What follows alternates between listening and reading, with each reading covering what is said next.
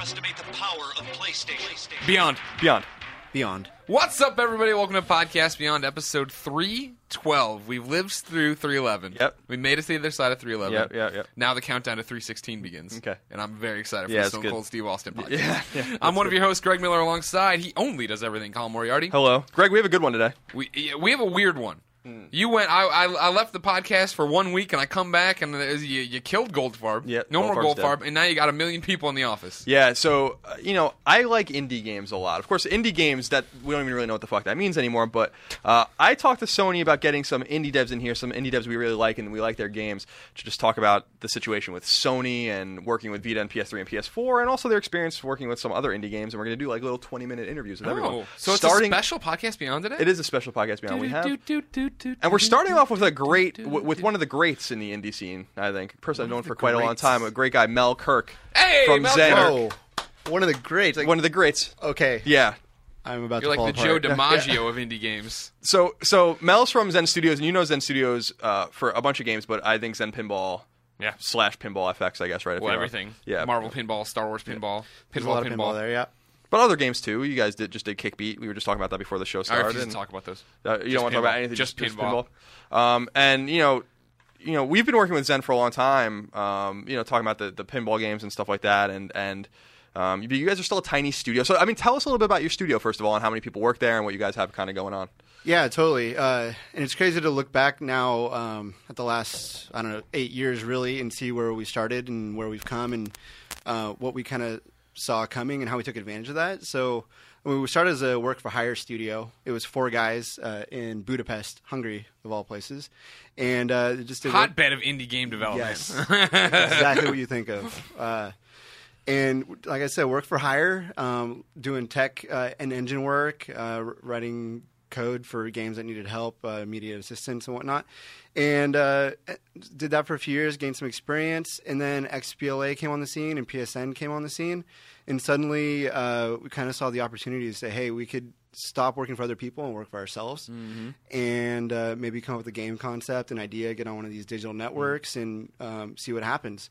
And the founder of the company, a guy named Jolt Kagoshi, pinball junkie, one of those guys who spent just pockets full of money in arcades and just diehard pinball guy, had our machines in the office, says, you know what, there hasn't been any good video game pinball in years. With the exception like Space Cadet was the table that everyone was playing, like Windows 97 at the time, I think. Yeah, I loved Space Cadet Pinball. Yeah.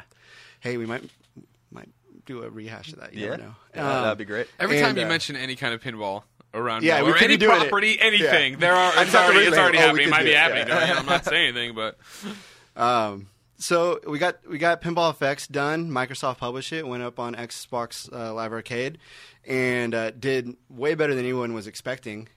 We kind of took that same concept and made Zen Pinball out of it for PSN, which was actually the first place we self-published. That was better part of 5 years ago. Sony was already saying, "Hey, sure, little developer, you want to control your own destiny, publish your own game, like try it," and we did it. And I don't know. Here we are 5 years later. We've built a pinball empire, if you will. We joke because nobody knows how many tables we've sold, but it's a lot. Castle Storm, Kickbeat, making other kinds of games. The company's totally self-sufficient. We've self-funded. We're not relying on anybody to tell us how to do our job in the day. We just wake up, figure out what game we want to make, and off we go. Cool. So the one fascinating thing about, I think, Zen Pinball more than anything else is you guys are a small studio, but you work with these huge companies to get exclusive rights to their tables. And you worked with you're working with Marvel, I guess, for now the superheroes and for I guess Disney and now for Star Wars and stuff like that, but Lucas back in the day. So what is it like, little guys like you working with these huge companies to kind of extract these really valuable IP out of them to make tables? It's really funny, and that's such a huge question. There was a lot of stepping stones to get to those points. And we started off with our own original ideas, and we worked with, Capcom was a big company to us. We were like, oh my God, we're going to work on Street Fighter Pinball, which turned out awesome and led us to other things, eventually with Marvel. And we did a good job there. And we always wanted to work with Star Wars and the LucasArts guys, but it was kind of like, yeah, you guys, you're a small little developer from Budapest, you come back and get out of here, kid. Yeah. You'll never make it in the Star Wars world. That's pretty much what we heard. That's what George Lucas sounds like. Now, George is just like that. So I don't know. We end up doing it, and like we have a little bit of like business help. We hire a business guy to help us like negotiate the contracts because none of us are lawyers, and we have no idea what certain clauses mean. But you get to a certain point, you give the contract over. Okay, this deal is going to make sense. You get it done, and then you go to work, and like when you get all these assets handed to you from Star Wars and these big packs of stuff, and you're just sitting here like in this little dream world, and and you're thinking like, we have a lot to prove here, like being able to work with these guys. And once you start a working relationship with them, you almost kind of fly under the radar. Like, I hope they don't hear this, but we get away with stuff that probably like EA is not going to get away with. Right. And because we're not like this blip on the radar to them, but I mean, they've got way bigger personnel and like layers of people to deal with on like EA stuff. You're like the Millennium Falcon stuck to Yeah. the underside of their Empire ship. The Empire Exactly. ship. That's Yeah. exactly what it was called. Come on, give me something. For somebody who doesn't like Star Wars, that was a great reference. Yes, it was Not Star doesn't Trek. like it, but doesn't know it like you do, Right, you right. fucking nerd. But working with these big brands like that and companies, it kind of paints this picture like, oh, if you guys have a Star Wars license or a Marvel license, you guys are not this small indie developer or publisher anymore. But it couldn't be further from the truth because No, we still are. we are. I mean, like I myself, like I just got a new title. It's I'm in charge of publishing, but all that means, thank What you. a promotion. I still send out codes to everybody. Yeah, I know that. Takes Yeah, up that takes up most of my time. I'm always sending you guys, here's a code, right? But I'm like sending the assets and the table designs to make sure they like it, and coordinating between our guys in Budapest because the time changes off. And I'm coordinating the release dates with like 10 different platforms. Everyone from XBLA, PSN, like Amazon, Google. Like, okay, we got to come out on this week. Let's shoot a dart at the dartboard and see what happens, and coordinate all that. And then we got like our community, and we're like doing Twitter, and just all these little things are falling on still on this little tiny team, and like our developers are working around the clock to like try to make this happen. Because in order to do something like this, like LucasArts and Marvel, they have expectations. So we just step up to the plate and see if we can do it. Cool. Yeah. I guess one of the other questions I have is that you guys because Zen Pinball is synonymous with Zen Studios. You did mention that you have Kickbeat and you have Castle Storm and maybe some other games that work. So tell me a little bit about those games and maybe what you guys are kind of shooting for in the future outside of the pinball realm. Yeah, definitely. The company did not want to just be pinball forever. Didn't want to get pigeonholed into that. Like, we do that really well, and we love the space, but we had aspirations much larger than that. And our creative director, Neil Sorens, he's just a brilliant guy, had a lot of great ideas, and literally a book full of game ideas. Wow. And so we just paged through that, and we kind of picked a few concepts, which we felt like our studio had maybe some experience in, like Castle Storm was very physics-based.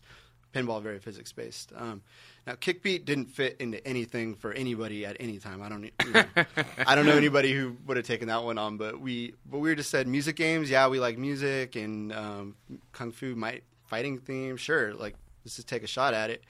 And so we set out on these projects. Each of them a long time ago. They both took a long time to do, but we it's just.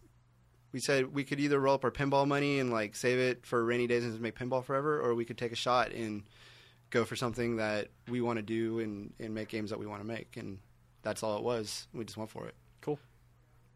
So I guess my question would be, you guys have been, like you said, already working with PlayStation for a while.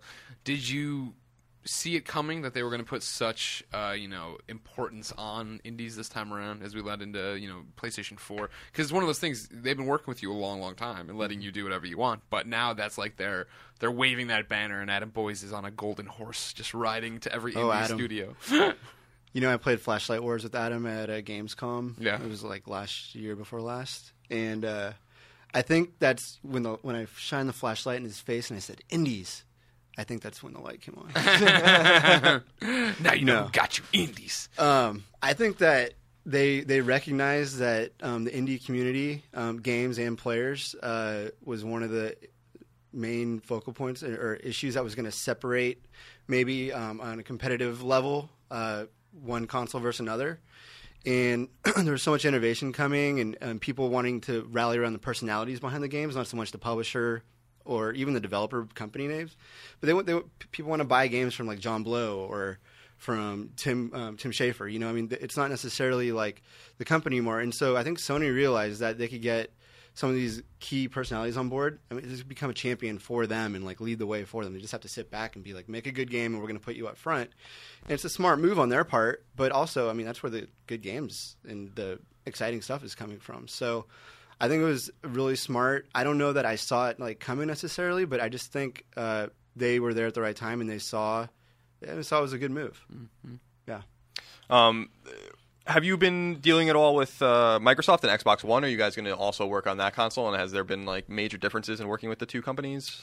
Yeah, we are. I mean, we haven't announced formally any projects for next gen stuff, but we are working on PS4. We are working on Xbox One stuff.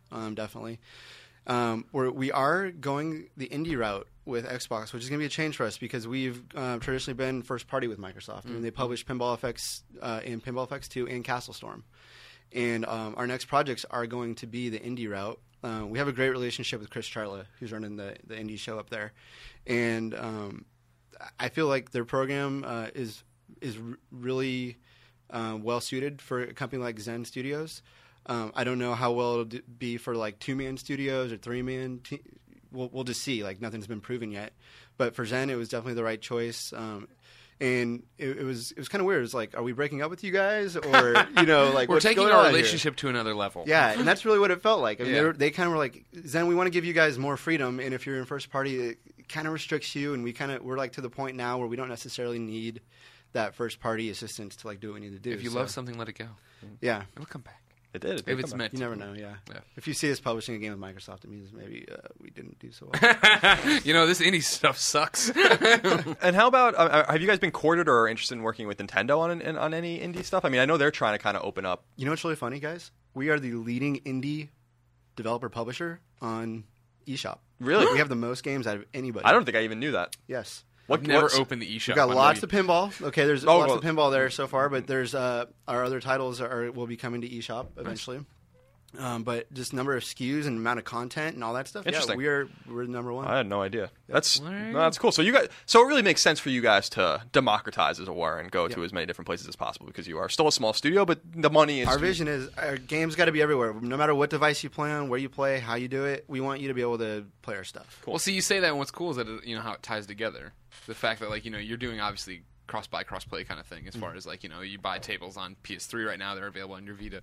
But I know you guys have been big on that for everything. Since the very beginning.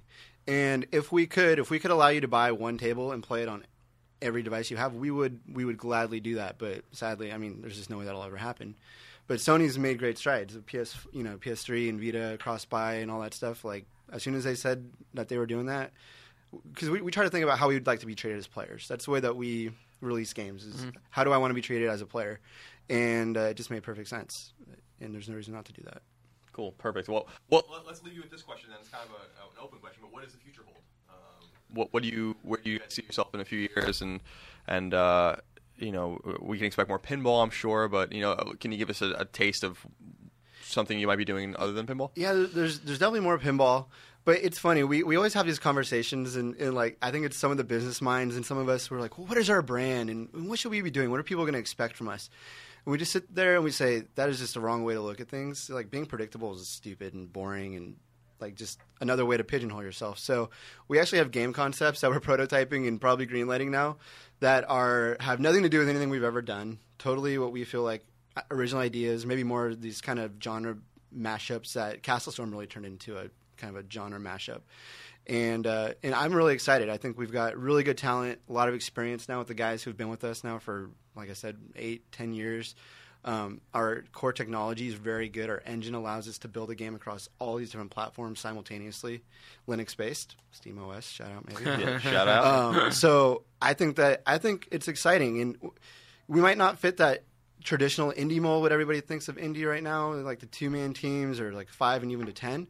But we are independent thinkers. We don't let what the market's doing dictate what we're doing. We look out and just say, that might be an opportunity. We need to be on that platform at this time. That's the goal we need to shoot for, but not like the game type we need to make or anything like that. We just sit there and say, what's going to keep us excited, and that's what we're going to do. Perfect.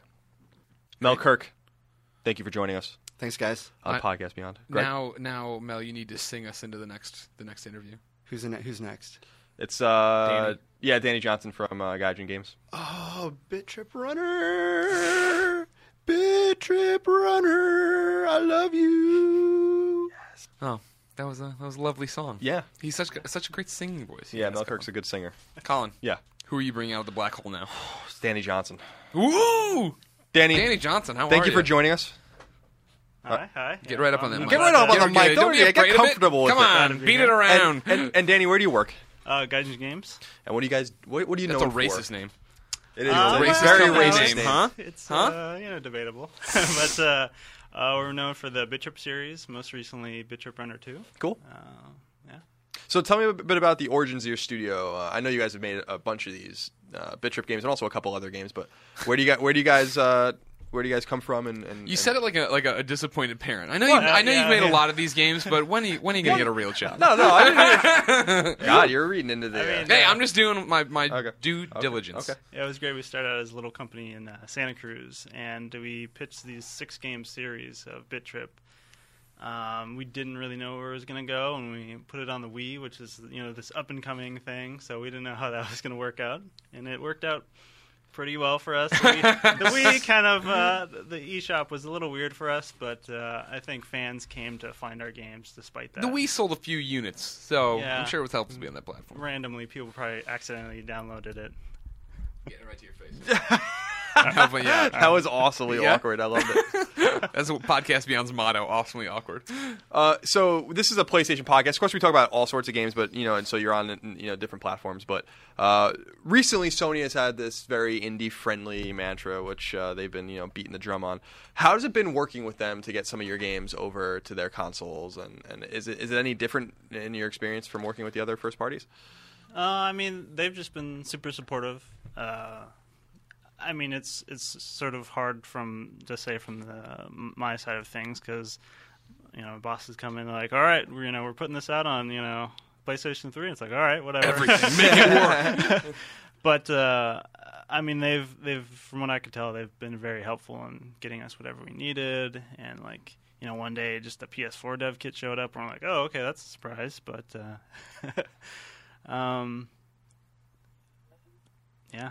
That's it. That's the story. I don't know. I mean, I don't deal with them a whole lot firsthand, but actually their PAX party was awesome. I could say that. They had a lot of great indie developers there, and it was an awesome way to get to meet Yeah, them. I like that one a lot. That was fun. I was at that one. Oh, yeah. PlayStation Hearts developers one. They had a whole bunch of stuff.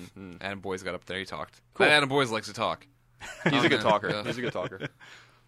So how's Runner 2 seems to have been kind of a bit of a phenomenon with a lot of people in the industry. There's a lot of people talking about this game, and are you guys pleased with how it's done? And Yeah, I mean, one of the greatest things was we kind of hit all the platforms. So, it's doing okay on all the platforms, but all combined, it's doing pretty awesome. So, I mean, we're just happy that, people were so excited. I mean, we were just absolutely blown away. Like, when it was getting 9s and stuff, we're like, I mean, we know it was a pretty cool game, but, like, we didn't think it was that cool. Well, you're writing letters to the journalists, and you're like, seriously, if you want to Seriously. reconsider the 9, we're totally okay Yeah, with that. you're overrating our games. Stop it. exactly.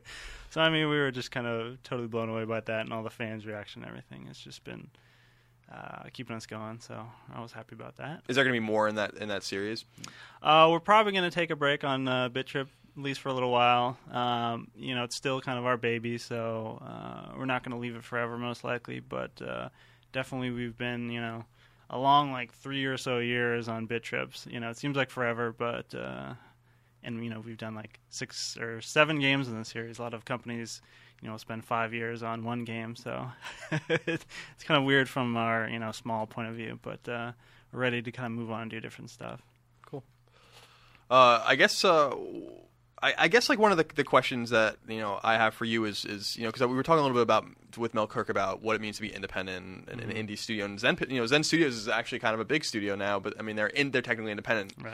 But Insomniac Games is technically independent too, and they employ 150 people. So, what does it mean to be an indie dev to you? Is there like a certain size or a certain mentality or? I mean, I think it's definitely kind of a mentality because I mean, even for us, we had a publisher for our first 6 games. So in a sense, some people would not even call us indie, even though it was 3 people at the So you're very a beginning. liar. So yeah, we're kind of Phony. liars. Phony indie! But yeah, and then it kind of just became like a spirit of indie of, you kind of making these weird games, you're doing whatever you want. And I mean, it was great because with our publisher at the time, they let us do whatever we want. So we could kind of retain that indie spirit of just freedom to create kind of our own thing. And I think that's really what it's all about, is having your own decisions be able to come through in the end, instead of like being handed down like, all right, we're making a zombie game, guys. So could you ever see yourself going to development like that, back to like, you know, a AAA Yeah, studio I where mean, you are getting just, all right, work on the bushes for this level, thanks, yeah, bye. I mean, it would be very tough because like at our company we like do all sorts of things. Like I'm like mainly kind of a designer, level designer, but I'll do like art stuff or sound stuff when the need arises. So I mean, it's awesome being able to do that and swap around. That, you know, working for a couple years on the same exact thing would probably be pretty hard at this point. What do you think the ecosystem looks like in the future? I mean, what I noticed when I was at Gamescom was, I don't want to say a lot of Germans, Yeah. which was surprising to me. But what I noticed there was almost a distressing reaction to that conference, which was there's too many indies now. You know, like there's where are the AAA games? And During when you were there covering it during the press conference, they were saying, "Oh, indie station, so much indie station here. I'm glad I'm spending $400 on indie." Yeah, and station." I didn't really understand that because I was getting excited that we still don't know what the first party and big studios are doing because they're obviously doing something, but that we have all of these great games to kind of keep us busy in the meantime. So I'm wondering how do you respond to something like that, but moreover, like, what do you see the mix being between whatever this indie developer movement is and like the Activisions and EAs of the world making their $100 million games? I mean, it is sort of a mind bender because like you literally can't keep track of every game that comes out, especially, you know, from all these indie studios. Where in the past, like, you knew of all the AAA games, like you understood what they were, but now it's just like games coming out all over the place, and you don't know what's going on. You don't know who these companies are, so it's tough to keep track of. But at the same time, it's like you have so many more choices. Like, what's really there to complain about? But and I think why you know, all these indie games are, you know, really helpful for even the console systems is they're kind of like this filler between all these huge games because, you know, you can't always play these, you know, 50-hour epics. Like, you kind of need a time to like sit down and play this really creative little, you know, 5-hour game. Oh no. It's like but I mean, I think you could also, you know, exist solely on indie games. Like, I think we're getting away to the point where these indie games are sort of substantial enough that, you know, you could just play those, and, you know, if you don't really care for Call of Duty, then you don't have to play Call of Duty anymore. So Cool. Yeah, I agree with that, by the way. The PS Vita specifically, everyone criticized it for being this indie haven, and I'm like, They promised why? us console quality games, and we only we got have those Uncharted. every once in a while, but like I like you know, jumping from like Hotline Miami to, you know, like just from indie game to indie game, it's kind of been cool. It's actually refreshing when you turn off your PS3 or Xbox and you're Right, you're getting a different experience in Yeah. a different form. Yeah. And like what I want out of a handheld obviously is different than what I want out of my PS3 and soon to be PS4. And that's why I think Hotline Miami works so well, right? Is the fact that I'm on the train, I only have 10 minutes to play. So like, as hard as those levels are, it's not enough time, but it's enough time to develop a strategy and get deep into it. Right. But I mean, you also have like these, you know, big Vita games that will come out, like the first Call of Duty one or whenever that came out and just flopped. And it was just, and I'm sure they spent a lot of time and a lot of money on that game, but it helps much more to have all these smaller games where, you know, if something doesn't work, it's, you know, put out another game. Sure. It's like all your eggs aren't existing in one basket. That's a good point. Yeah. Cool. That was deep. Yeah, it was. So, what are some of the like the indie devs or indie games that you guys are kind of, or just maybe even you personally are looking at these days that are kind of inspirational that you kind of like? And I mean, our office constantly talks about Splunky. Like, to this That day. is one of the biggest things right now. I haven't started playing. I need to get into Yeah, it. I mean, it's kind of funny because it's oddly I don't play like very hard games, even though our games are very hard. So like a game like Splunky is like tough for me to play, but all the other guys in the office are really into it. And I don't know. Of course, all our, you know, Steam libraries are huge just from all these bundles and whatnot. And I was just for like, $5, that'd be stupid not to buy it. exactly. And like yesterday, I was just like checking out my, you know, PS Plus games that I downloaded and haven't touched yet. So it's like, I don't know. There's all kinds of stuff out there. There's too many games, Colin. That's the problem. there Too are many games. almost too many games. Well, you know, like you were saying, like it was, when we were kids and we were playing NES or SNES games, like you really could keep up with the major releases, and it was hard to get a game. You know, making cartridges was expensive. Like you couldn't just put a shitty game on it. Well, you could, but there was some sort of quality control and there was a monetary investment. And Seal of quality. Yeah, the seal of quality. It really meant something. Yeah, Greg. yeah. So before Greg asks you to sing us out into Supergiant games, which will be next up, I have to ask you a question. The glasses are green, which I like. I like the frames a lot. Does it intentionally match the shirt that you're wearing, which is also like? Do you have different frames for different shirts?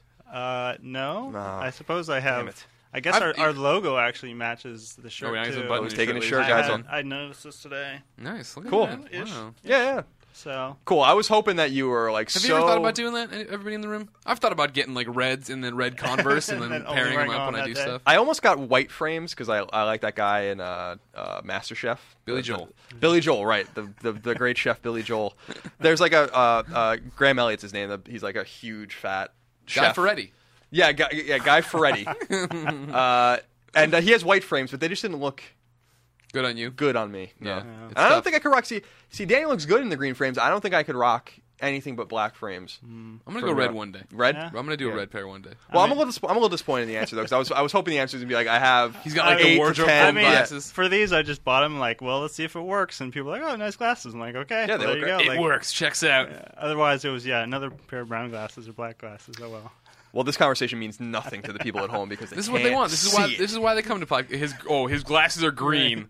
Use your You imagination. vans full of nuns. You know what you're up to. Yeah. So All right. All right. It's your time, Danny. I have to sing. You have to a sing. song. This is our musical interlude to the next interview. Supergiant, right? Yeah, Supergiant. Greg Kasavin. Super giant, making super and giant and sometimes small games. All right. Beyond. Beyond. What's up, everybody? Welcome to the third interview in Colin's Indie Spectacular. Colin, who have you pulled from the Indie Black Hole now? It's another Greg. Oh, that's there can be only one. Greg, it's another Greg. Hi, Greg. It's Greg Kasavin, everybody. I know. Supergiant. He's here to finally. His wrist is broken. Can't clap. It's all right. And I'm going to break the other one if you don't start talking about Bastion on the PS3. Yeah. So we'll get there. But Greg has like not you, Greg. Greg. Okay. Has an interesting history in this industry. He's been in this industry for a long time because he was editor-in-chief of GameSpot. Boo! But you were at GameSpot in like 96 or 97, right? And didn't That's leave when I started, Yeah, yeah. didn't leave until like 2007, right? Yeah, yep. And then you left to go work at EA, right? Correct. Yeah. So you've been banging around this industry. I think Yeah. is what the kids would I say. don't know if that's what the kids No, say. Is it? No, Is that what it is? I don't know. Something Wow, like that. okay. And then, correct me if I'm wrong, but you had something to do with Spec Ops as well. Yeah, right? that's right. I worked God at bless 2K. this man, right? Yeah, Yeah. Glad you liked it. Oh my Great. god, Oh my I God, fucking Spec love Ops so Spec good. Ops. Right on. So now you're with Supergiant. Yep. And you're the creative director. Yeah. And so we know Supergiant from, of course, the game we never got on PlayStation Yeah. Network, Bastion. and then of course Transistor, Yeah, the new one. named All after about the making best radios. 311 record as well. Okay, yeah. So let's start real quick with Bastion, just because I was reading a little bit about it because we wanted this game to come to PlayStation Network, right? So Yeah. we get the I trophies. reviewed it. Yeah, it was so good. But it hasn't come to PSN, so but it's been like everywhere else. So what is it ever going to come to PlayStation or is? We don't have plans for it right now. Like we always say, we haven't ruled anything out. Like if the Neo Geo makes a big comeback or whatever, I'd love to make a Neo Geo version of something. It's we don't know. I mean, we're a small team, so all our we're just focused on Transistor at this point, and beyond that, Beyond. it's anyone's guess. Cool. See, that's how So it you works. work that in. Yeah, that's it's how perfect. we do It's it. perfect. Usually people get mad at us when we do that in meetings. Yeah. Well, now everybody we work with on a day-to-day basis, they've heard it enough. Yeah, they try to avoid the word. 6-7 years later, they're like, "All right, we get it." So yeah, we have Transistor now, and the Transistor's kind of been at the forefront of like PlayStation's indie push. We've been seeing a lot of this game. So tell us a little bit about the game if people haven't played or haven't been played but haven't seen it or seen Yeah. videos or screens. If you haven't seen it yet, you're stupid. Yeah. I don't know how many PAXs I have to go to and tell you how great this game looks. PAX East, you get a huge line at So, PAX. see, you could just tell everyone about it for me. Well, it's all good. That's how it's gone so Yeah. far, right? Colin's like, tell me about your early career, and then he told you your career, and I'll tell you how good No, I'm sorry, go Transistor. No, yeah, we this time around we wanted to make a science fiction themed game. Bastion was kind of our weird fantasy frontier themed action RPG, and this time around we wanted to try our hand at like a more science fiction themed setting, and also to take the moment-to-moment gameplay in this more kind of strategic direction. I guess similar to Bastion, it's a little hard to describe. We like to just kind of put it in front of people and let them play it and experience it and see what it's all about. Because there's just kind of we like to throw people in at the deep end and let them learn the world of the game and so forth. But yeah, with the gameplay, we tried to combine kind of the sensation of turn-based tactical games, but but using like real-time mechanics. So we don't consider it a turn-based game, but it feels much more kind of deliberate and strategic than I think a typical action RPG. Cool. And Greg, you've experienced this game before. I watched it a lot at PAX. Okay. And I'll tell you, this is the highest compliment I could pay is that I didn't line cut anybody. Like I came up man. and I know enough of you guys. Yeah. Like I got up and just watched everybody else play. But kids were like, "Oh, Beyond, do you want to take this fun?" I'm like, "No, you play." So I still haven't played Transistor, but I've seen a lot of Transistor, and I'm on board. Yeah, I will pre-order wherever you want me to. It looks great. Yeah. I guess one of the interesting, you can give really great perspective because you've been on our side of the industry, but also been with big publishers. Yeah. Working with EA and I guess 2K as well, and now have this kind of tinier studio where you guys kind of control your own destiny. So, what are the major differences? I mean, some of them are obvious, but like, what are some of the major differences?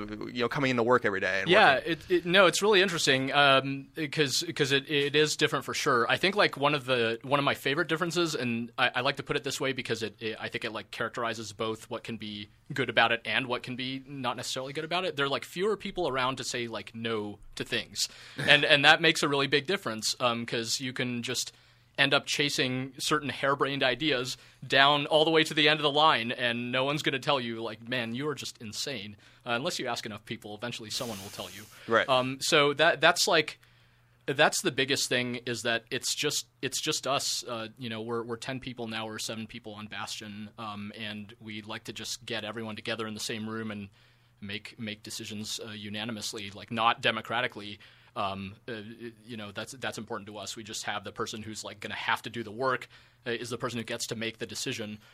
So communication is just a lot faster. We, at least in my experience, compared with like working at a big organization where you got to get all kinds of different people on board and plan out your budget for the next quarter and all this kind of stuff. And we're just much more tactical, and that keeps things moving really nice and fast, and I think in our case it like helps keep morale high, and we get to just chase our own crazy ideas and see what comes of it. And I think we make the kind of games that I don't think we could have worked on in like a larger studio environment. So it's been thankfully Bastion was so well received for us that thus far it has gone really well, and we just want to stick together as a team and keep going for as long as we can. So you sacrifice that bureaucracy, right? Like yes, unfortunately, we must sacrifice the bureaucracy. But does there come a degree of like uncertainty as well, or kind of being scared of the kind of more quarter to quarter situation? That can be the other side of it for sure. Is like you can certainly there can be comfort in like working with a lot of people who are smarter than you, right? It's like, okay, thank goodness this guy's here because we're on a good course because we have all these really smart people pushing us forward and so forth, and we know each other now, and we know at Supergiant, like we know what our weaknesses are and so forth, and there could definitely be uncertainty at times, but we all grew up playing. The thing we all share in common is we grew up playing games, so I think our convictions around games are like really really strong, probably like stubborn to a certain point. So I think when it comes to making the games we want to make, we have a pretty we think we have a sure foot, and then my own feeling is that as long as you kind of have confidence in what you're making, hopefully the other pieces fall into place as well, because then you can talk about it in an honest way and so on and so forth, and the other pieces will fall into place. Interesting. So Bastion was an Xbox Live game, and you guys got it to other platforms. Didn't work with Sony on this platform or this game though. But then you're working somewhat intimately with Sony this time around. It's not an exclusive, but it's coming first, I think, right to PlayStation 4. Yeah. And you'll eventually PC bring it as well. Yeah, and so you'll bring it to other platforms. But what's it been like working with Sony, and how did they approach you? Yeah, so they so in short, I mean, it's been awesome. They approached, so they along with everyone else saw the game for the first time at PAX East earlier this year. What was that, in March or something like that? And we did help them cut. We noticed them in line, helped them cut to the front. But several of those guys came in and played the game. They had never seen or heard of it before then, just like everybody, because we announced it on like Tuesday, and then on Thursday we let everyone play it that same week, and they just very visibly like loved it. They just really liked what they played in a way that to us, it's like naturally a high compliment. These guys like play a lot of games, and I think they're just like the real deal. They're not.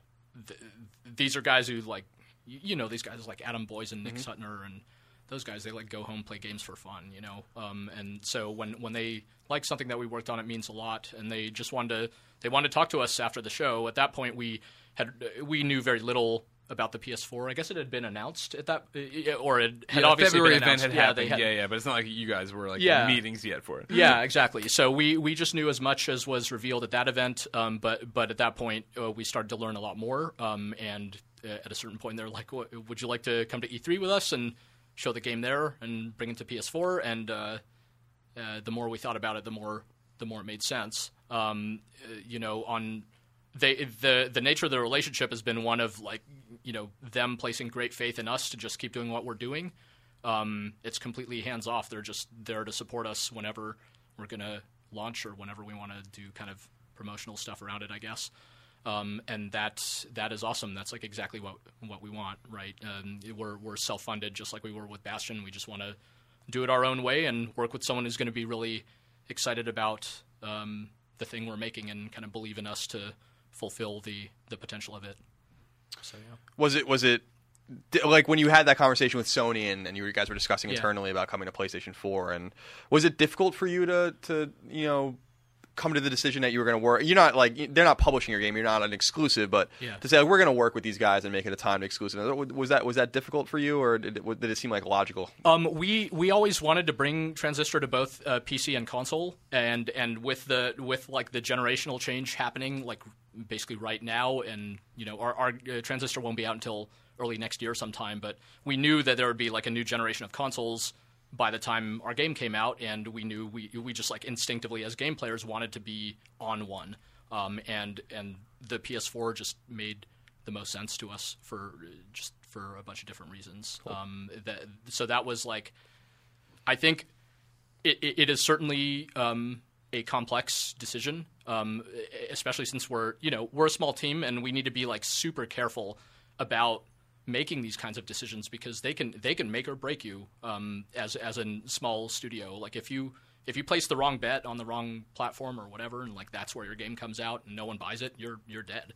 Right? So we had to have a certain amount of faith, reciprocally in that the PS4 is going to do well. But everything Sony had been saying sort of publicly about it was like consistent with how they were speaking to us. So we were sort of, or I'll just speaking for myself, I was very pleased to see that the way they would talk to us and internally was very consistent with the message they were projecting to the outside world about everything from the value they place on independent developers to just trying to be a very good and like open developer friendly platform where they're like, hey, you need development kits, we'll hook you up. You need controllers, we'll hook you up, and whatever it's going to take to make it easy for you to get your game up and running on our machine. And then the machine seems very powerful and has all this cool stuff. It's like we just liked it at that point and wanted to give it a shot.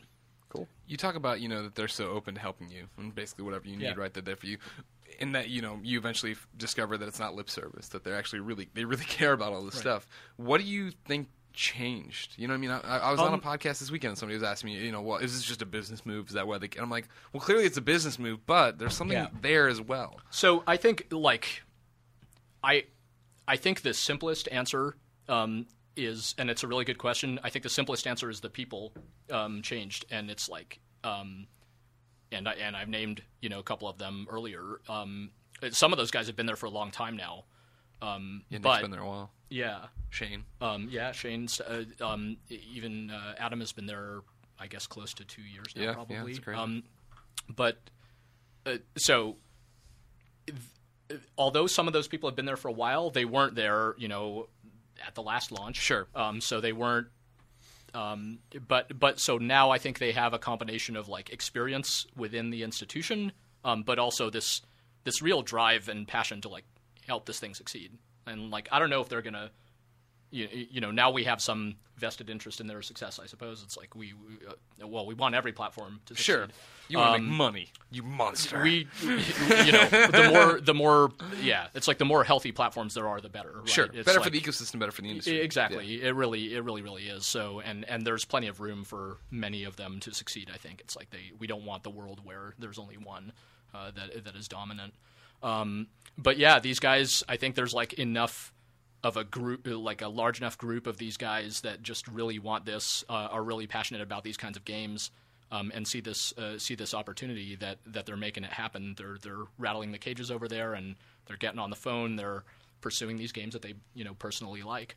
I think the other answer, beyond the people, is that obviously Sony's circumstances have changed somewhat compared to those of us who are old, like grizzled enough to have been around the last time there was a console generation. It's like Sony is on frankly, on pretty different footing going into this generation than they were with the PS3. No, we've talked about that at top of length, the right? world. The fact that they, had such hubris coming into the PlayStation 3, right? $599 US, and you'll get a second job, and now the February event was totally like, hey guys, no more sell. Let's make it super easy for you to get your games over here. We're not going to put this expensive price tag on it. Let's get it to everybody. Like, I think they learned a lot of lessons from PS3. Yeah, and another thing that I think is interesting, maybe it's a shame that the idea of like games as your focus is not a no-brainer strategy.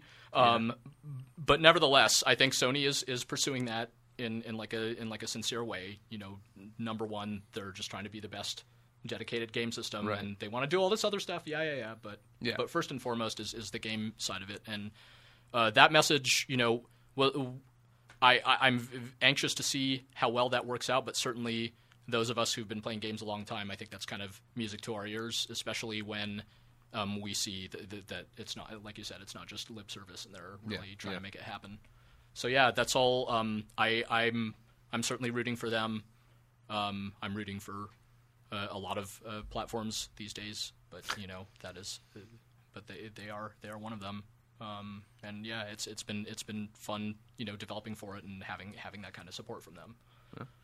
Well, I don't know. I mean, you come from the media angle, so you probably are maybe even a little more in tune than most developers in terms of what people are saying and know how to find that information. And one of the things that I noticed after Gamescom, we were talking about it with some of the other folks that have been on the podcast, is this almost indie backlash that happened after Gamescom with PlayStation 4 in particular, where I was like, where are the big games? Like, Indie Station, we want to see God of War. Where's, Uncharted? What's Drake doing over there? And I'm wondering, like, how you respond to that in terms of, do people just not get that this is where the industry is going and that you can have the best of both worlds? Or yeah, so that's an interesting. So I hadn't seen that point specifically, but it makes a lot of sense in the like.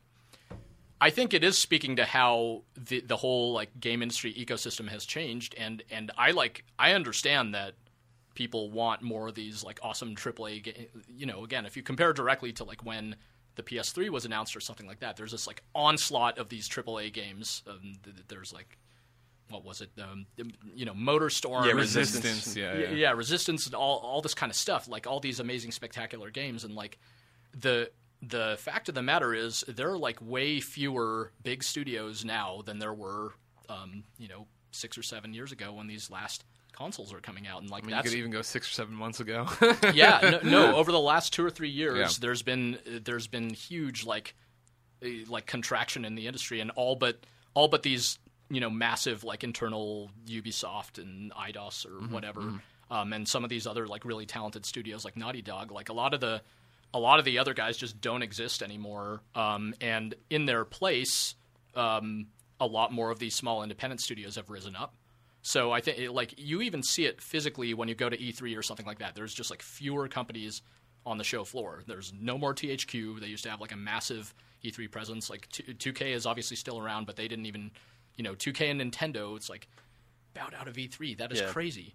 Nintendo was there. They just didn't have their press conference. But still, it's like you're seeing evidence of how the industry is being shaken up in those kind of actions, I think. Indie games are, for better or worse, what is there. in the absence of like all the gods of war that you may want and so forth. And thankfully, in my opinion, there's a ton of really amazing stuff there. It's not the same as like your massive, AAA production, but I think like among those big AAA games, so few of them succeed anymore that it's only natural, I guess, what's happening. I'm glad that there's a silver lining because for a while there it looked really bleak, I thought, as studios were just straight up shutting down and people were just like leaving the industry en masse, but they're finding these new opportunities to do their own thing. Yeah, it's the silver lining twofold, I think, almost, where there are more games, like people can land on their feet and go from a big publisher or developer like you did to making, equally as good games or even better games in a smaller team, and I think that's great. But I just didn't understand it because we were seeing a lot of it. And I wanted to kind of get your perspective on it, which is we didn't, I look at it as positive too. A lot of the great games, like we voted for Journey for Game of the Year last year. Now that's kind of like a nebulous independent game because Sony had them inside Sony Santa Monica and they funded the game, but still they're a small team. Yeah, it's still a tiny team in comparison to like the typical AAA. Danny was talking about indie spirit, right? And that's definitely what they had. Yeah. And I can't believe that your team is that small. I had no idea that you guys were that. That's actually Transistor's actually a pretty impressive game for 10 people to make. Yeah. So do we have a release date or a timing on Transistor? Just early next year is just tell as us. Close as we can. As close as we can approximate for now. Yeah. Okay. We don't have an exact date nailed down. All right, cool. Well, thank you for joining us. That was a lot of fun. You have to sing us in the next segment. Yeah. So God. so it's gonna be the Dragon Fantasy guys are up next. How do I sing? How does one? How do I sing? What is this thing I It's made? just like a jingle. Yeah, Whatever just you want. Whatever you want. Can It just could be sing 5 seconds long. Your favorite Queen song. It doesn't matter. Your favorite Queen song? Who doesn't have a favorite Queen song? That's a good point. Dragon Fantasy by Muteki Core. That was a lovely song, though. Greg Kazavin, quite the singing voice. He's a multi-talented man. He is. He's an OG actually in this industry. Yeah, I know. Writing reviews. Then he goes and makes games. Then he comes here and just docile tones left and right on podcasts. Oh, no doubt about it. Colin. So Greg, what's up next is a game and a developer kind of close to my heart as an old school JRPG fan. Oh. It's Muteki. We have Brian Soller and Adam Rippon here. It's Rippon, right? Is Yeah. it yeah. I don't know. Rippon? Rip-on. Rippon? Just Rip-on. Rip-on. Rip Yeah. on. And you guys are from Muteki, right? Am I saying that right? Muteki, Yes. yes. Has anybody told you guys all your names and companies too hard to pronounce? Yes, You should they probably have, look yeah. into that. You get Sawyer, I get Rippin, Sawyer. and Well, Sawyer's we've had it's lost. Mutekai several times. Oh, okay. Muteki, yes. Mute key. Yeah, Mute Key, that's it's- actually like that. And the a sad lot. thing is when you just say Muteki, it rolls off the tongue. It's almost sensual Muteki. Mutekai does not. No. That's Mutakai would be like thinking about it too much. I think. Yeah, You know, yeah. that. But Dragon Fantasy Book 1 was a game that you and I had been talking on email for a while, right? About We did. about various games and Colin's talking to Brian. Brian, by the way. Sorry. Hey, I forgot Brian. we're not That's we're Brian. not using our camera today. We it resonated with me, that game, because it was a good old school JRPG, but there's actually like a sad kind of story about this whole series, right? That about where it came from. Can you kind of tell the listeners about? Ended on a high note. Yeah, Yeah. I honestly think this is like a super touching story. So, Oh, yeah. well, Be inspirational, Adam. I will. So Dragon Fantasy is a game that Brian and I started designing when we were kids, and one of the characters who was in it was based on my father. Every character in the game was based on somebody I know, and we worked on it as kids for a long time, and it ended up getting us jobs in the industry, and that was it. We worked on it for many years as kids, and then got employed and called it a day. And then, we'd been in the industry for, 10, 11 years or something at the time. And, We're the old guys now. yeah, I'm bald. Balding. And my dad passed away. And my dad was, a ceramicist, a sculptor. He had art in museums across the country. And, he'd really made a name for himself. And I had worked on Little Nicky for Game Boy Color, which was awesome. A choice Yeah. Game Boy Color Hey, game. Yeah, you got to shove pineapples. Oh, please, Adam, Yes, take it. yeah, but we were about to say the same thing. It would have been great if it was, simultaneous. You got to shove pineapples up Hitler's ass. That was pretty cool, amongst other things. Shining pinnacle of gaming. Yeah, exactly. But still, I'd never done my thing, and a few months later, on my dad's birthday, I actually got robbed at gunpoint, and I was up all night just freaking out.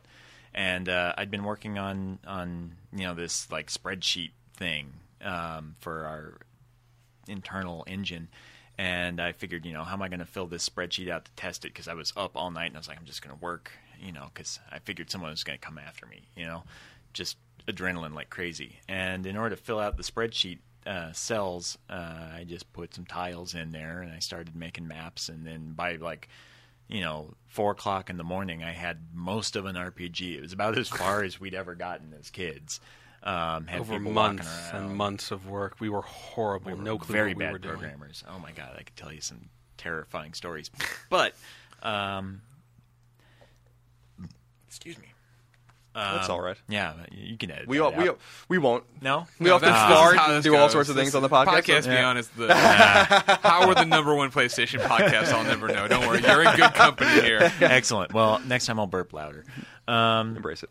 So yeah, then the next day I kept working on it, but I kept working on it in secret because our rule was no RPGs. So to go back to when we were younger, he said, we tried to make this game. No, 13 revisions starting from scratch over the course of 6 or 7 years. Yeah. All horribly failures. Just it was bad. We didn't know what we were doing, and we were high school kids thinking, hey, how hard can it be to make Chrono Trigger despite not knowing how to program? Yeah. So yeah, our rule in the company had been no RPGs. We'll make everything but RPGs. So I worked on it in secret for about 2 weeks. And then the day that I added the doors and treasure chests, which I happen to know was 16 days after, because I looked at the timestamp in the source code. Sorry, I wanted to tell Brian. That's okay. I looked at the timestamp in the source code the other day, and it was the 16th of April, 2011. And then I told him, I said, hey, I want you to know I made an entire role-playing game. We just have to put more stuff in it. And he looked at it, and he was like, oh, God, oh, Jesus. Well, to be fair, that was before I looked at it, but then I sat, and I was just kind of, I saw his dad, and keep in mind, I knew his father, and, we weren't best buds, but I've hung out with him a few times, and he was a cool guy, and so I saw his dad walking around this map, and it was just like, damn it, Adam, now we have to make this, and so history was made. Yeah. So yeah, we, the character of Ogden is based on my dad, whose name was Tom. Ogden is actually just a town my mom lived in when she was a kid.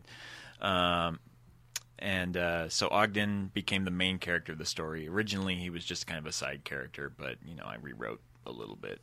And, we worked on the game to make it, like, not the RPG we always wanted to make, but just an RPG we always wanted to make. With Book 1, we aimed fairly low. We said we'll make it an 8-bit game, and if it does well at all, we'll eventually go 16-bit. Mm-hmm. And it did pretty well, not super great, but well enough that it was, worth our time. And so with Book 2, we built a much, much bigger game, and it's actually pretty much the game I wanted to build when I was a kid. Nice. And, the fact that it's a tribute to my father makes me very happy. I wish he could have seen it. I wish I'd started on it, not several months after his death. Several months before would have been nice. Right. But, I feel like he's probably watching or something. I mean, if I'd worked on it before he passed away, he would have worked on the game with me. I know he would have. He was an artist, and yeah. Cool. So other than, you have this emotional attachment to this game, and you guys kind of put it out, but there's something more overt about it, which is the title, like Dragon Fantasy. I assume this is an allusion to Dragon Quest and Final Fantasy, which are the major inspirations, at least for Book 1. Mm-hmm. I'm curious. I think it's very Dragon Quest specifically. Mm-hmm. Very much so. Yeah. And in a good way, because I absolutely adore those games. So what you said the game did, moderately well. I mean, what was the response you got from hardcore RPG fans that kind of feel like, they have more Western RPGs kind of shoved down their throats these days, and open world games, but this was so old school and so right by the book, with latently retro. Yeah. and to the degree where we kind of came up with this line of, we should have made it 8-bit as people remember it instead of 8-bit how it really was, because games were mean back then. And, they were not the most fun at times. They were grindy. They were slow. There was no such thing as a quick save or a checkpoint. Right. And so we just decided, we're just going to be true and faithful to this. And Although we did have quick save. we did add quick save because it was originally out on mobile, and nothing's worse than getting a phone call from someone and losing hours. You just and hours killed of me in this gameplay. dungeon. Exactly. It took me 7 hours to get there. I blame you. So we wanted to be really retro, and we kind of got the majority of people actually loved it. We got a lot of great feedback from people. They were just like, thank you for making this. They don't make games like this. And then, the other people were all like, yeah, there's a reason for that. Because, like I said, no, it was, like I said, blatantly retro. It was mean at times. really It was. was grindy. You had to do the thing where you just kind of walk around the town until you have enough gold to buy all the gear. Before you can go on over the bridge, because as soon as you cross that bridge, the first enemy's going to kill you. It was awesome. It really, really just reeked of Dragon Quest 1, especially, and I loved it. Like the bridge thing, like it brought back mental images. I mean, you didn't really play RPGs when you were a kid, No, right? not Like as a kid. so in Dragon Quest games, like there were bridges in like certain territories where like immediately when you walked over this bridge into another area, like the enemies would would be mostly palette swaps, but the enemies would be like much harder. Like suddenly like just destroy you, and that was the game telling you like don't go in that direction yet. You're not ready. Yeah, like you're not ready to go there yeah. yet. But like there would be nothing else. Like you could, and I was expecting to see like Goldman or Wolf or like Slime show up at any moment in the game, and so that game was really cool and it was really hard. One critique about it: the evade rates on the enemy is too high. I thought, yeah. But did you guys get that feedback by the way? We did We eventually did. change it. Oh, okay. We actually went back and we tweaked the hit and miss rates because people just can't hang these days, I guess. Your worst Colin. Yeah, yeah. I mean, things have changed since I was a kid playing on these these NES games. But yeah, in your day. but otherwise, like I loved it and I was really into it. And it was funny too because I went in the game out of order and actually did something that I wasn't supposed to do first. I can't remember exactly what it was, and then I didn't know. It was like something was hidden. You had to go like find what was it? Like a. God, you didn't play the game. I know you keep looking at me. I'm like, Oh God, I wish I could find what it was. Like I was so confused. I had to go find like a strategy guide to help me. Like what I missed. It just brought me back. You don't have those kinds of games anymore. And then at E3, right? We see, I run into you guys at E3. You guys are showing Dragon Fantasy Book 2, which I gave an award to as one of the best Vita games at the show. Yes, we Oh, were. was that you? Thank you. Yes. Yes. We still have that hanging on our whiteboard right under the epic drawing of the Science Pope. Yeah. You should send us a picture of the Science Pope so we can maybe include that in the article. Oh, we can We'll do get that, on yeah. that. So what I liked about this game was, the idea always was to jump from 8-bit to 16-bit, right? To do a really traditional NES-style game and then do a more traditional Phantasy Star, Chrono Trigger kind of game, right? And it really was impressive to me. It was very Chrono Trigger-like. So what kind of response are you getting from critics and users now? Yeah. You want me to go? Go, please, all all you. right. Well, we've been getting pretty good reviews. People have definitely been enjoying it. I'm trying to think of some specific examples of what people have said, but things like it really does capture that feel of Chrono Trigger and other older RPGs, but I mean newer than 8-bit ones. Super Nintendo. Somebody said we have something like. I'm paraphrasing, but they said it looks like the best Super Nintendo game ever, which I really, really like that because, I did a lot of the background art, and Kevin James, our art director, did a lot of the sprites. I think the most awesome thing we got, though, was somebody actually made us a trophy out of duct tape. And Oh, mailed it to yeah. us. Somebody made us a Awesome. duct tape trophy. Awesome. And another guy made like a Ogden character in 3D Dot Heroes, which I loved that game. That game that is game's awesome. awesome. Yeah. So seeing that, I was just like, oh, that's so freaking cool. And, fan art is like amazing. It's We've that had a thing that couple makes instances it of makes that. it all feel worth it. Yeah. Somebody made like a comic strip of sock monsters, and they were applying for the job, and it was a typo. It was supposed to be rock monsters. It was really funny in a magnificently stupid way. When I saw that, I was just like, oh, I've made it. Sock monsters, yeah. Cool. People care enough about us to mock us. We're in. Yeah. And is the idea to do a third one now, right? Like, is that what you guys want to do, like a more 32-bit style? At some Wild point, I Arms? think we kind of said, like, we started with 8-bit NES, and we kind of said, like, well, if we're going to keep making this, let's kind of, like, trace the trajectory of the JRPG. So even in book 1, like, the first chapter was, like, hardcore Dragon Quest 1, Dragon Warrior 1, one guy, one monster, and we kind of even added features. There you go. Own it. Yeah. Beyond. Yeah. Ladies and gentlemen, Mr. Adam Rippon. So as we kind of progressed through book 1, we added more newer features. Like, it's a later NES game now. And then with book 2, we very much went like Super Nintendo era. We kind of joked that if we decide to come back and make the third one, it's going to be like the N64 RPG we never had, or Yeah, don't make it anything like Quest 64, please. No, don't worry. No don't Quest even, 64. I don't acknowledge that game. No. Yeah, we've been fooling around with models for the characters, and we're not like in development yet on it. Because I don't want to like say biting Final Fantasy VII, but the big old like Popeye armed models and stuff, only not horribly anti-aliased and low res. yeah. Not horribly unanti-aliased, I think you mean. Yeah, that words. Just regular aliased. Yeah, it's it's something we're working on a little bit, but it's not really in development right now because we all need vacations. We need them so Work badly. all the time. Yeah. Well, Work and more than until that, death. we've been very focused on, since the launch of Book 2, just kind of taking whatever bug reports we've been getting, whatever feedback, and we actually have already put out one patch, and we have another patch that should be going live this week, maybe today even. So we're kind of at the point now where it's like we're just trying to make Book 2 as perfect as we can before we really kind of say, now let's start something new again. Yeah. I'm in no rush to start anything.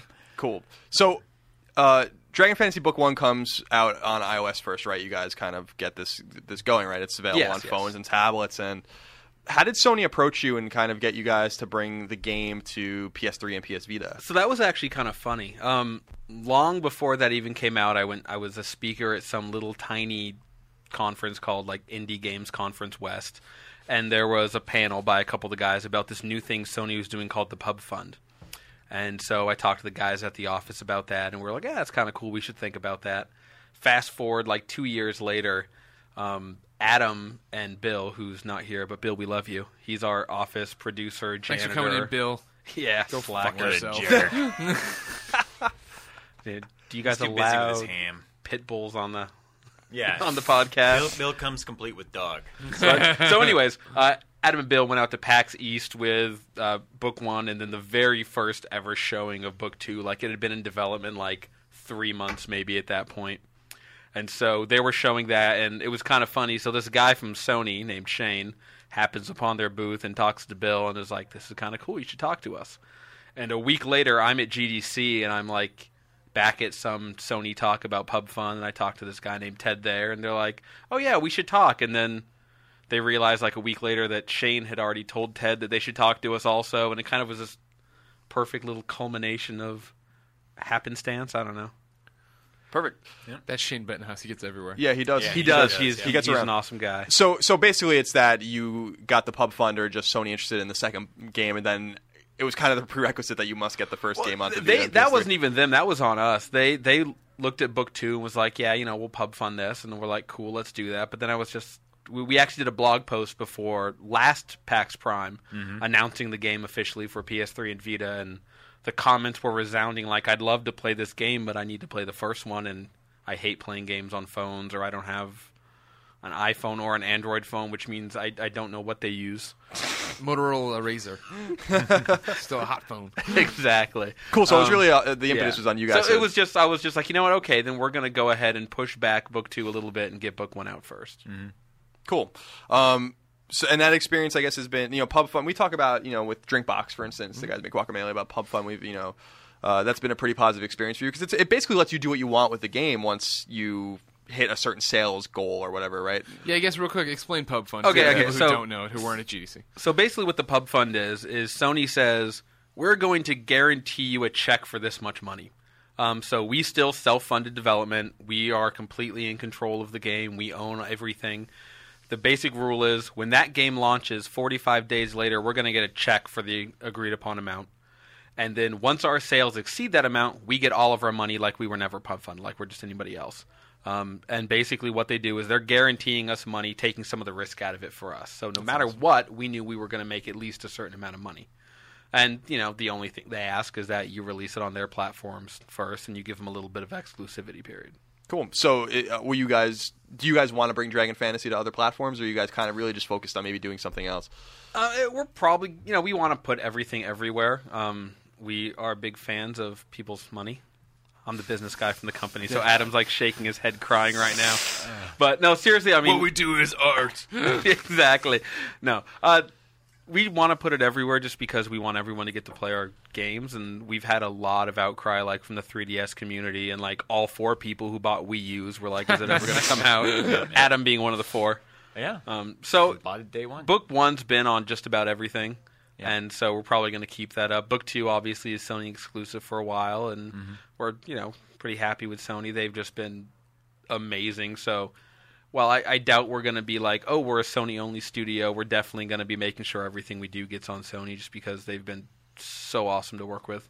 Yeah, cool. So you're not going to be the next Sucker Punch, the next Naughty Dog. Maybe when I get their money, we'll think about it. Yeah, I've been working on bringing the Dragon Fantasy 1. We updated it a lot for PlayStation Network, and I've been working on bringing it back to all the other platforms we supported in the past, and working on one new platform in particular today. Which, should I talk about it, or should I keep that in my hat for now? Keep it under your hat. It's close. Yeah. All right. I am wearing a hat right now. Just Filthy so everybody tease, knows. both of you. Yep. But we'll Dragon Fantasy Book 1 I'll be bringing it back to all the other platforms with all the updates pretty soon. So Cool.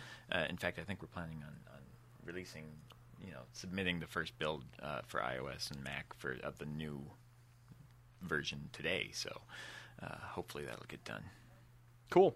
Well, I highly recommend Dragon Fantasy Book 1 to anyone with the mental and intestinal fortitude that come from the old school and want to play those games, because those games were formidable for me, and I think they probably were for you too. The Dragon Quest or Dragon Warrior as we knew it. Yeah, Dragon Warrior 1 was the first game I ever got in trouble playing. Why? You cursed? I stayed up too late, and these were the early days. Well, I guess they were the late 80s, but it was the early days of my gaming youth.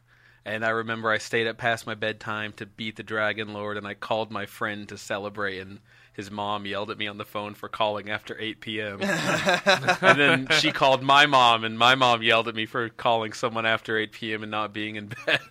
I can only remember ever getting in trouble. I got in trouble because I stayed home for like 3 days from school when Chrono Trigger came out, and I totally had a cold. Adam, the finger quotes don't work so well on a podcast. Yeah, but you could tell by the cadence. Quote of unquote. my Yeah. I think that played. The cadence of my voice gave it away. You Yeah, can, you can imagine them in your mind's eye. That game just really resonated with me. So I think that, and we have a lot of old school JRPG fans that are enjoying the renaissance of JRPGs right now with Tales of Exilia, for instance, and other such games, or even more beat 'em up games like Dragon's Crown. So I think that's a game you guys want to keep an eye on. And I'm still, I still have long ways to go in Book 2, because we have the problem here of too many games to play, which is a good problem for everyone else, but not a Poor good problem man, for they us. shipped you off to TGS. We feel for you. Yeah, going to Japan. Yeah, TGS was I'm telling you, it's all work. It's very busy. It's very busy. You see a lot of things, and it's cool, but you don't. want to drink that drink. You just have to drink the drink. Colin, where was your hotel again? Tokyo Disney. Tokyo. It sounds like a really hard, real hard day out there. Yeah. Hey, look at all the content I wrote, bro. And actually, when I was in Akihabara, I almost bought all the Dragon Quest games, because they're so cheap there. That I was with Jeremy Parrish, who works at US Gamer. Really nice guy. Yeah, really great guy. And he was just like, like, they're so cheap. They're so cheap. And because we're so used to these old cartridges being, you see, not even Chrono Trigger, but you see like Secret of Evermore or something, and it's like a fucking fortune to buy this game. And you see those games over there, and they're $5. And he's like, these are the Madden Genesis games of Japan. And it's totally true. Like, you could buy Dragon Quest 1 on Famicom for $3. So it's funny you say Madden. We actually we gutted a bunch of Madden Super Nintendo carts and converted that to our original press kit for Book 2. That's awesome. We replaced the innards with a USB key to give them purpose in life. That's awesome. That's very cool. Yeah, Nice Super Nintendo-ish label. Yeah, so I've been really enjoying these more old school press kits that Capcom have been doing too with Mega Man 9 and DuckTales. That were pretty cool too. So I like keep that old school spirit alive. That's why I like you guys. You got that old school spirit inside you. One more question before we go, Greg. Okay. What does the future hold for your company? And you alluded to a project that you can't talk about, or a platform that was used PlayStation 4 that you can't talk about. But are you going to make more RPGs? Do you want to do something else? I think at some point we'll probably come back and make more RPGs. I think other than, like I said, trying to wrap up what we're finishing with Book 2 and various platform editions and whatnot, I think we're probably going to do something different next, just because we've spent the last 3 years of our lives making RPGs, and it might be nice to do something different for a little bit before we come back to the genre. Talk about random encounters and palette swapped enemies. It's probably a little mind taxing. Well, thank you guys for joining us. We appreciate it. Greg, do you want them to sing a song? Well, yeah, we got to do the wrap up. Okay.